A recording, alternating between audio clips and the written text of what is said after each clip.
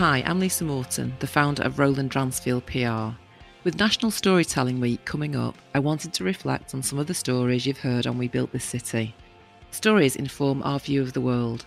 From the fairy tales we're told as children to the films that stay with us, you get to hear new stories every day, and they all go on to help us navigate the world and form our own. In the next couple of episodes, you're going to hear from previous guests who have told their stories about the people and the places that built Manchester. In this episode, you'll hear about people, everyone from celebrities to normal people, and normal people who are actually pretty extraordinary. Telling great stories is definitely the mark of a Manc. And one person who knows that really well is the poet R. Kidd, otherwise known as Dave Scott. Dave joined me recently on We Built This City, and as you'll hear, what inspires him is the storytelling that happens in everyday life, not just on the stage or screen. I spent a lot of time at my mum's parents growing up. They were Irish from County Cork and Roscommon, I think my nan was from. But just the pubs as well, like obviously the stereotypes comes from somewhere, doesn't it? If we've grown up in an Irish community, grew up in Lemershume. But the pubs you'd walk into there and the characters and the stories you'd hear, just from domestics that were going on at home to people that do these like really hard-working old Irish men that had hands the size of shovels that has been spending all day digging on the roads and stuff. And you didn't need a jukebox. And this is again what I mentioned before about being at 42nd Street and the inspiration of lyrics over music is that you didn't need music in them bars. You could just listen to the stories, even as like secondary, earwigging and stuff like that. I mean, you'd probably, if you weren't attuned to the Irish accent, you may need subtitles in some of the situations. But it's just fascinating. It just opens up, especially for me and my imagination, it just opens up worlds of possibilities about how you can take that situation and then either make a poem about it or a song or a screenplay. And it's just, my mind sort of, it sees things or it picks up on stories and then it'll just sort of open up this whole weird world. I mean, I sound completely potty now looking at you. I can't look. but that's what it's like. And just, you'd walk amongst all these sort of different walks of life and stuff. But it wasn't just the Irish community. Again, like I said, I've got like mates who are from so many different cultures. My best mate Nathan, his family's from a Jamaican background, so that you've got that influence as well. And like black culture was huge influence on me when I was growing up. And then when I was listening to hip hop music, the way they were telling stories was a lot more sort of relative than the pop music, because at that time there's no internet, so you don't have Spotify and you don't have the access to this world of music. When you're buying tunes, it was always an investment, so you're not to spend your 15 quid, I'm going to have a gamble there on that new Britney Spears CD, you're not going to do that. So you stick to what you know. And then once we were sort of passing around bootleg tapes of Tupac or Biggie and stuff like that was always, and you're a young lad growing up in a rough area, you're going to be attracted to the sort of danger in the lyrics and stuff. And when you're a kid, everyone loves hearing a swear word in a song and stuff, so that was an attraction. But just telling all these sorts of stories, and that's always been a massive influence.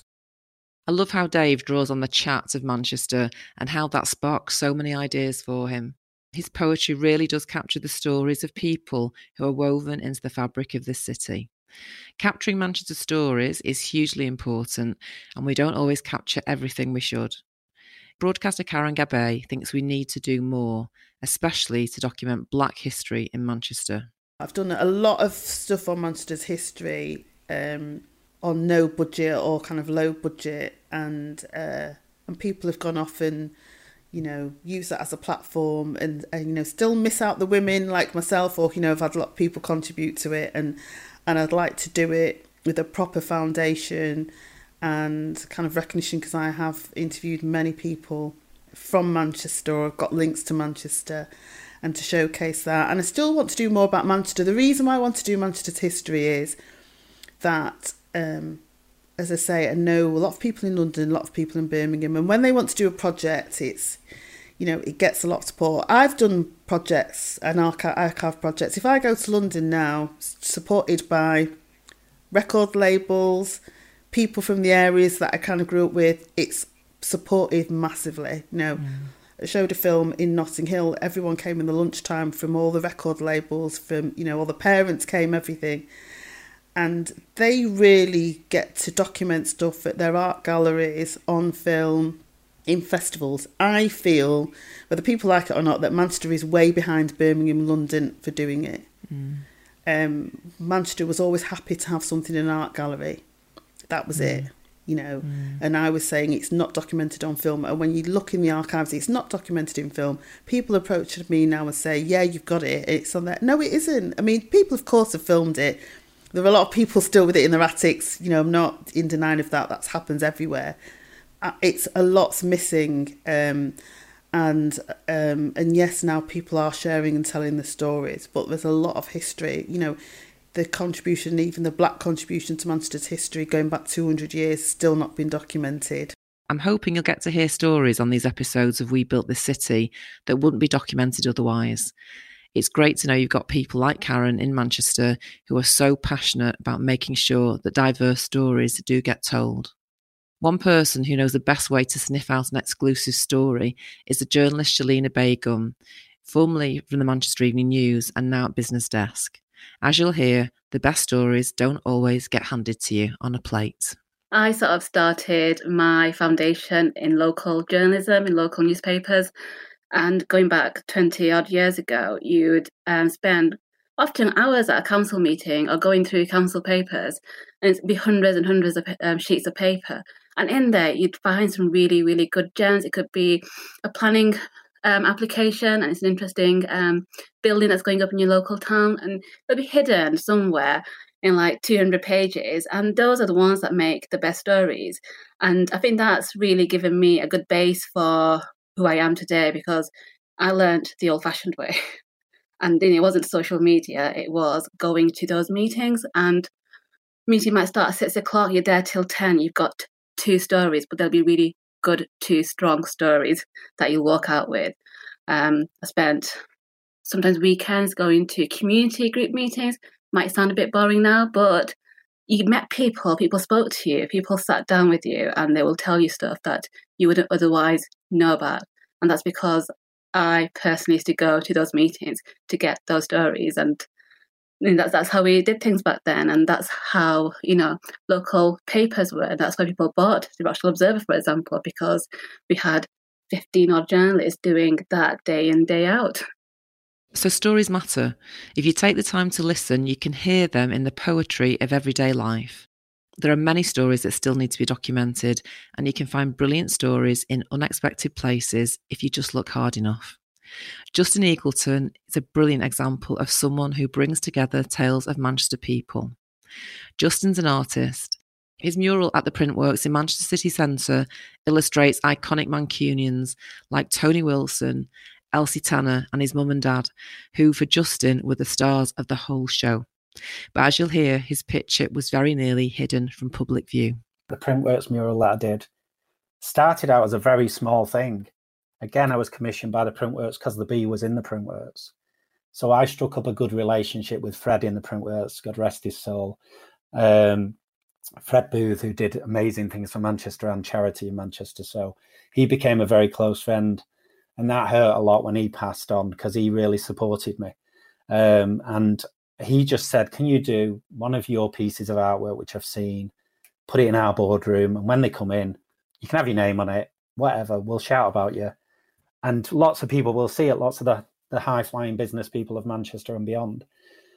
So I created this piece, again, got emotionally connected, did it over about 3 months, went in, presented it. And literally, it was just silence. They were like, and Fred was like, I've got goosebumps.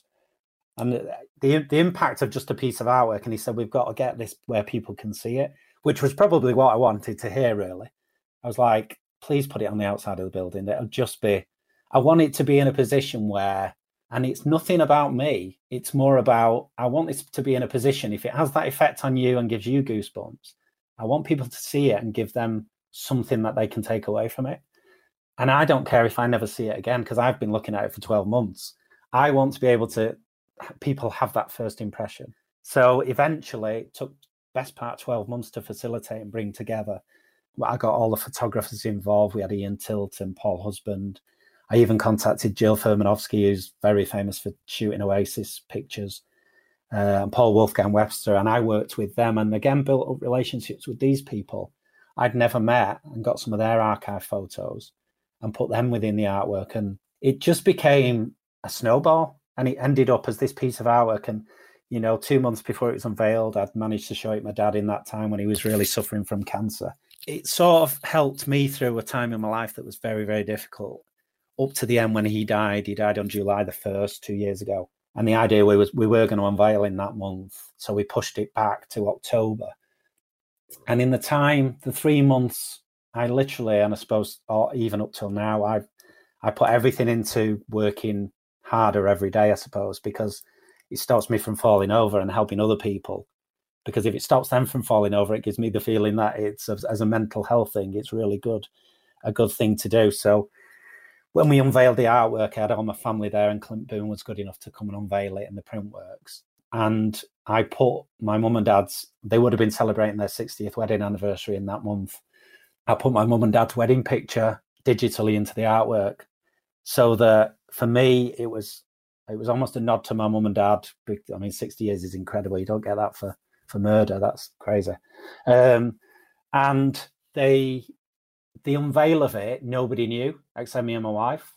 And when they pulled the sheet off, I stepped back, and the flashes were going from the cameras and everything. And I could see my frail mum at the bum, and my mum at the front. And somebody pointed out to her that she was in the picture. And it's just that I then cried because I know what it meant. I'm welling up now talking about it, but I know what it meant to me, but almost what it meant to them, and the impact it had on them as a family and as my mum, because we are a very close family. And my mum and dad are now on the streets of Manchester forever within this mural, and nobody knows except me and my family, and people will walk past and go, who's that black and white picture there? And to me, it doesn't matter. They'll connect with Oasis in the corner, or Stone Roses, or the Bees, or Peter Kay, or anybody. But for me, it's that little image of my mum and dad within. That's such a wonderful story and such a legacy, isn't it, really, for the city and for your family? Yeah, it's amazing. Absolutely. And if anybody listening to this hasn't seen that mural, you should definitely take the time, because we don't go into the city centre enough at the moment. But if you go and have a quick injection of Manchester by looking at that wall. It's on Danzig. Yeah. It's on Danzig Street at the side of the Printworks. It really is worth going to check out Justin's mural. On it, you'll see everyone from Oasis to Rowetta to Tim Burgess, and lots of great Manchester celebrities. One of the famous faces in that mural is the late Tony Wilson. Manchester's culture would not be where it is today without Tony's legacy. As you'll hear, someone who Tony had a direct impact on is much-loved broadcaster Eamon O'Neill. I loved being in front of the camera, preferred live programming, and I met my hero there, Tony Wilson, who I'd watched, as a viewer. I became a colleague. I ultimately became his boss. Ultimately had to ask him to leave for swearing during the 3:00 afternoon bulletin, but that's another story. But, Tony Wilson, he is one of my heroes, and he was a mentor, and he didn't have to be. I was a new kid on the block, new presenter.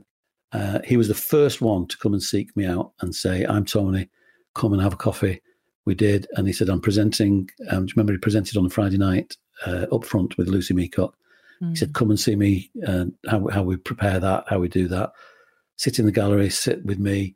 He was just the most amazing, selfless, kind, generous human being. Obviously, everybody's got their own view on Tony Wilson.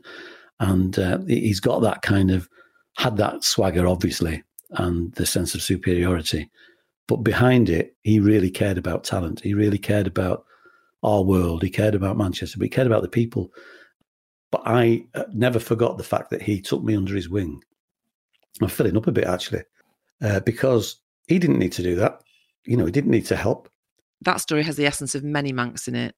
We care and we give back. Let's face it, Manchester's no stranger to a celebrity story. You'll have heard plenty of them in this podcast. Let's hear from Diane Bourne, who, as diary editor for the Manchester Evening News, is full of celebrity anecdotes. So tell us some of those stories that you might be able to you sit around a dinner party table and everyone wants to know. There must have been some corkers. Well, people like to know about, the big stars, I suppose. Well, what's amazed me over the years is the big stars you've met in random places. Like the first time I met Lady Gaga, it was in Whalley Range. She was doing this random... it was a charity initiative. She was doing a bit of painting on a wall. But she turned up in this massive hat created out of blonde hair. and just crazy. I mean, it was just before she was like massively famous, and there was other reporters there, and she was just so strange. But you just knew that she was someone special because of just those weird cookie answers she was giving. But yeah, she was supposed to be painting this wall, but she literally came in with this tiny little brush and just sort of dabbed it like that on the wall.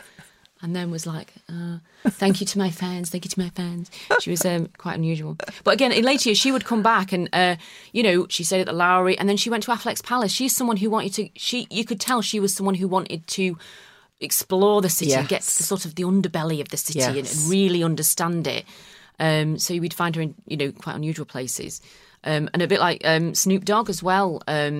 When he came to Manchester and he went to Ordsall, I call it Ordsall, but I know locals. Ordsall. He was there again at a youth club, and I remember chatting to him about Corrie, and he said he was a massive Corrie fan, and this ended up being a big national story. Everyone took the story from the MEN on this one, and I just thought I don't know whether I believe you on this. When you think it's a PR stunt, does he really watch Corrie? So this is what I always say to people who say they're a fan of Corrie. I say, so who's your favourite character?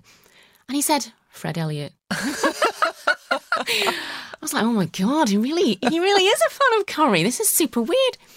But yeah, so but he was there with Rio Ferdinand, and I've never seen anyone play football so badly as Snoop Dogg. He could not kick the ball. It was hilarious. So yes, that was a good one. I suppose someone like Liam Gallagher, again, because he was such a big hero when I was younger. So to meet him, I was thinking, oh my God, this could either be really good or really horrendous. Thankfully, the first time I met him, he was absolutely lovely. He's another one, Corrie, we wanted to talk about Corrie. So I was like, who's your favourite character then if you're big into Corrie? And he said, Fizz. Right. She's the one. So again, you sort of know if someone, if someone's a real fan. But but thankfully, I was so starstruck, but he, as I say, thankfully he was really lovely. But then, I've interviewed him quite a few times, and sometimes he could be lovely and sometimes just didn't want to talk to the press at all, and you could just tell. Someone else with a fair few celebrity stories is the events planner and brand consultant Liz Taylor. Liz is full of stories about Manchester people, whether they're celebs or not, but her tale about becoming friends with Gary Barlow is a great example of what I think of as Manchester brass neck. I think the event that has to stand out for me was the 2011 Children in Need dinner, because that was a massive turning point for me in business. Not in such a, and we're talking about sort of personal challenges and direction. I'm not necessarily talking financial. I've always run the business like a rod of iron, and it's allowed me to have a team of staff that have been looked after and, had a nice standard of living. But the Children in Need in 2011 was bizarre. And I don't know whether I've even got the time to tell you the story. Have I got the time to tell you the story? Well, I will tell you the story anyway. I got a phone call. It was another phone call, and a young lady said that she was coming up to Manchester and she was looking at a venue because her boss was going to organise a charity event. And for some reason, I never asked her name. The call had been put through to me, and the call had come through as a charity event. So I asked her, she was coming up the following day, and I said, can I meet you? And she said, no, I've been given 3 companies to investigate, and you're one of them. So I got into sort of chatting as I could, and I said, where are you going? She said, well, I'm going to walk up to the Hilton. I've got a meeting there at 10 o'clock. So, well, if you're walking up to the Hilton, then you're walking up from Great John Street. She said, how do you know that? I said, because you don't really sound like a Premier Inn type of girl. And she said, well, I would be walking up from Great John Street, but I can't get in. I said, okay, here's the deal. I'll get you the room at Great John Street. You meet me at the Hilton at 10 o'clock. I phoned up Tiffany, who was the director then of the hotel. I said, Tiff, I've got a hunch. Don't ask me what it is. I don't even know her bloody name. I said, but I need a comp room for tonight or tomorrow night, whenever it was. She said, no problem. I phoned the girl back and I said, it's Liz here. I've got you the room. It's complimentary on the proviso that you meet me at 10 o'clock. And she was absolutely gobsmacked that I'd managed to get a comp room at a hotel that was supposedly full. And she said, yes, I'll meet you. And I said, what's your name? And she gave me her name. And I said, and what's the event? She said, oh, it's for my boss, Gary Barlow. It's for children in need. Well, that was another slide to the floor moment, as you can well imagine. And but you know what? It demonstrates what I've always said. It's not what you know, it's who you know. And by that, I don't mean in the celebrity world, or it's from everybody. I can walk into any hotel and I'll know the name of every concierge, every front of house, every cleaner, every board, whatever job they do, because at Marks and Spencer's you had to do everybody's job. And I'll know them by name. And I'll ask them how their kids are, not because I'm being patronizing, but because they have been my friends and they've been my livelihood. And they're the ones that promote the brand. And so I met her, and that was mega. And I went down to the first meeting was in Gary's recording studio. You know, I tried to be really cool in my black suit and, And we sat down, and there were 5 of us. There were 3 from the BBC. There was him, there was his PA, and there was myself. And he said, I think we need a car, he said, to put in the auction. So somebody piped up, yes, well, we've got a connection with Mini or Fiat or whatever it was. So, Billy Big Shot here thought, I'm going to just pull this out of the bag. I'll worry about it afterwards. I said, no. I said, I can get a Bentley. And he looked across at me, Gary, and he said, you what? I said, I can get a Bentley. He said, to auction. So I said, yes. And that was it. I got the Bentley, and it went for £250,000. And we've been mates ever since. I think maybe because he wants a Bentley. I'm not sure. A free one. I don't know. But anyway, we've been mates ever since.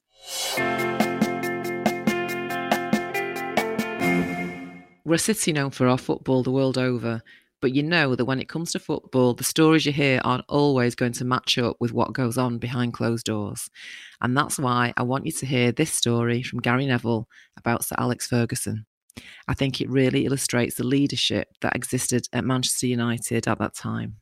Because I was the PFA delegate from 23 at United, which is the union delegate, but also I was the captain from the age of 29, 30.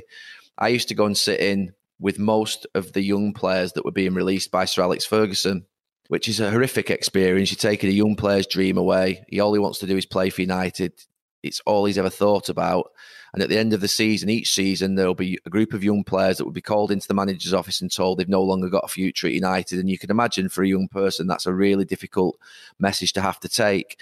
And rejection, particularly when you set your sights on sort of what would be this great dream, is gone. So I used to go and sit in there, but Sir Alex, he didn't beat around the bush. He would tell them directly, look, son, I've got 6 players in front of you in your position, and I don't believe you'll break through in the next couple of years. You need to go and play somewhere else. So I won't be offering you a new contract at Manchester United. And it would be told to them in a sort of very, direct manner. He wouldn't fudge anything. He wouldn't sort of shirk it as you would expect. He had confidence and he had authority. But he said, what I have done, he said, I've spoken to 3 or 4 managers at clubs that I know really well, and I want you to go and speak to those managers because I think they'll give you a contract and I think they'll give you a career back into football. And one day I hope that you can come back here and prove me wrong and you can come back and play for Manchester United, but you need to go at this moment in time and play somewhere else. So as he was giving them probably the worst message that they could ever receive in their lives, he was also giving them a leg up and making sure that they had a chance to go and prove themselves somewhere else. So that was a continual education for me in terms of how to deal with people that were leaving your company, your club, your team, that you had to make sure that they had a soft landing. So that's something that I think that I've got quite good at in my business sort of world. I don't just sort of leave people to go and say, you're out the door, or tell other people they've got to tell them, particularly the people that work closely with me. A lot of people have connections to our clubs in Manchester. Geraldine Ryan is an award-winning lawyer, and she's well known for working with Wayne Rooney.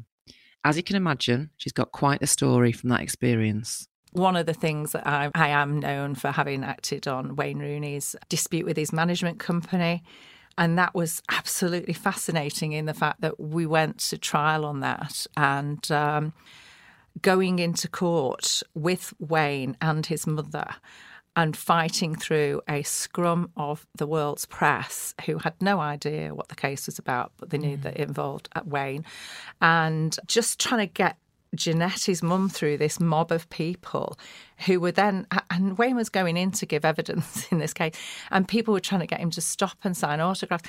And to actually be in that melee, and then you have to walk into a courtroom, and it was in Manchester in front of Brendan Hegarty, His Honour Judge Brendan Hegarty, and the courtroom, biggest courtroom in that civil justice centre. And it was packed, and there were people sat on the floor because there were some members of the press, not the cameras, but, you know, the written journalists were allowed in. They were all sat on the floor, and we had to walk over people's legs. I have never been in a courtroom where there's been so much interest in something. And by the vast majority of the people in the room who had no idea what the legal principles we were there for, they just wanted to see whether Wayne would be able to answer questions under pressure in that environment. And he did. And at the time, I remember thinking as we were leading up to that, how's he going to fare? And I went out for a run. I used to do quite a bit of running. And I was, gosh, it must be quite intimidating. And then I remembered, this is Wayne Rooney. He goes running out in front of all those people at Old Trafford. And he then gives interviews to the press after a match. I think he'll be all right. And he was excellent. So, the lesson there was press interest in things. Yeah. And knowing how to deal with the press, it's quite... and I do quite a bit of work around reputational risk and dealing with the press. And the understanding or the lack thereof of what the actual principles are. And therefore, when you're reading anything in any newspaper, and by that I include not just the tabloid press, but the broadsheets, they don't often get it right. And when you're involved on the inside of a case... and you know what's going on and you see what's printed and you're thinking, but that's not what happened. And so often I'm thinking when I'm reading about another case that might be in front of the court, so, the Johnny Depp stuff or whatever that's always, those kind of things that are all over the front of the papers, what we're reading has probably got nothing to do with what's actually going on in the hearings and what the legal principles are. So it's a bit weird. It's really interesting to hear from Geraldine about the reality behind the stories that are reported in the press. When it comes to the story of Manchester and its people, whether they're born, bred or adopted, at some point you need to hear about Sir Howard Bernstein. I love this story that Sacha Lord, Manchester's nighttime czar and founder of Festival Park Life, has about Sir Howard when he was still the chief executive of Manchester City Council. I think Sir Howard Bernstein, after the original IRA bomb, he was the architect for the city. There are some, obviously, Andy Burnham. There's some incredible people who've come through Manchester. And it's weird, we're all sort of interconnected. It's just so bizarre. Someone told me something once about there's a 7-step rule or an 8-step rule, how you can get to someone. I think in Manchester it's a 2-step rule. What I really love about the city is the fact that once you build a relationship, as long as you look after it, it's there forever. Yeah. I mean, I remember coming out the last recession. It'd been horrendous, and I was on the train going down to London, and I looked up, and Sir Howard was walking down the thing to get off, and he just nudged me and went, "You're right, love, you're still here then." And I just thought, people remember you in Manchester because if you've been good to them and you've done stuff for them and helped them, it's always there. There's massive loyalty. Sir Howard, I think it was 2009, Wales budget was fully licensed, but we didn't realise we had to have planning permission as well. And we had a call from the planners to say, what are you doing with this car park? What are you talking about? And it was a week before the season was about to start. We'd sold out completely. It was live on Radio 1. I think it was Pete Tong or Annie Mac, I can't remember. And they said, no, you can't operate. So we were sold out, and it's live to the whole of the world on Radio 1. So we managed somehow to get in front of Sir Howard, and we were sat like two little naughty schoolboys, 8 a.m. outside his office. And he turned up and he sat down. We explained, he just said, that's nonsense. Made a phone call and that was it. Really? And we did put the planning in at that point, but his view was just so pragmatic and common sense. Yeah, good guy. Yeah, his wife doesn't like me, apparently, because on the first Park Life, she caught someone weeing in a garden. So now when it happens, we have Steel Shield all the way around it. She can't escape for the weekend, so she probably hates me even more. Oh my God. So you've heard stories about Manchester people, the great and the good, and the famous and the not so famous. And you could say so much about the big names in Manchester and how they've added to the city's story. But Manchester is built of those people who contribute and change things from the ground up, whether you've heard of them or not. I really want you to hear this story from Sid Williams. Sid is the founder of the homeless charity Embassy. But before that, he did lots of youth work, which is where he learned that community can be found in the most unexpected of places, like a double-decker bus in North Manchester. For the Message Trust, I started with the job part-time. I was part-time painting and decorating still, and part-time doing youth work. And they had this really cool, enormous bus that they'd got off Stagecoach, free of charge, I think. And they'd converted it into a youth centre on wheels. I joined that, and they were already doing a project in Anfield in Liverpool as well, 1 day a week, heading out there. And the police there were saying, we get 20 to 30 emergency call-outs for youth-based crime per night. And they said, when the buses hit, it's normally 0 call-outs. And we were working with the children of sort of renowned gang families and so on, and sharing that there was a different way to do life and that God loved them. There was forgiveness and a second chance. And a lot of these kids, when you said, what do you want to do when you grow up? They said, I want to go to prison. Why? Because my dad's there, my brother's there, da, da, da. So we were sort of readdressing some of those aspirations. At the peak, we were serving upwards of 10,000 children a year. It was quite remarkable. And always working with local churches and almost always police. And in every single city, on every single project, crime dropped every time. And one of the most remarkable was Merseybank in South Manchester, where after the bus had left, even a year later, the police said, we've sustained a 50% drop in all crime since the bus has been here.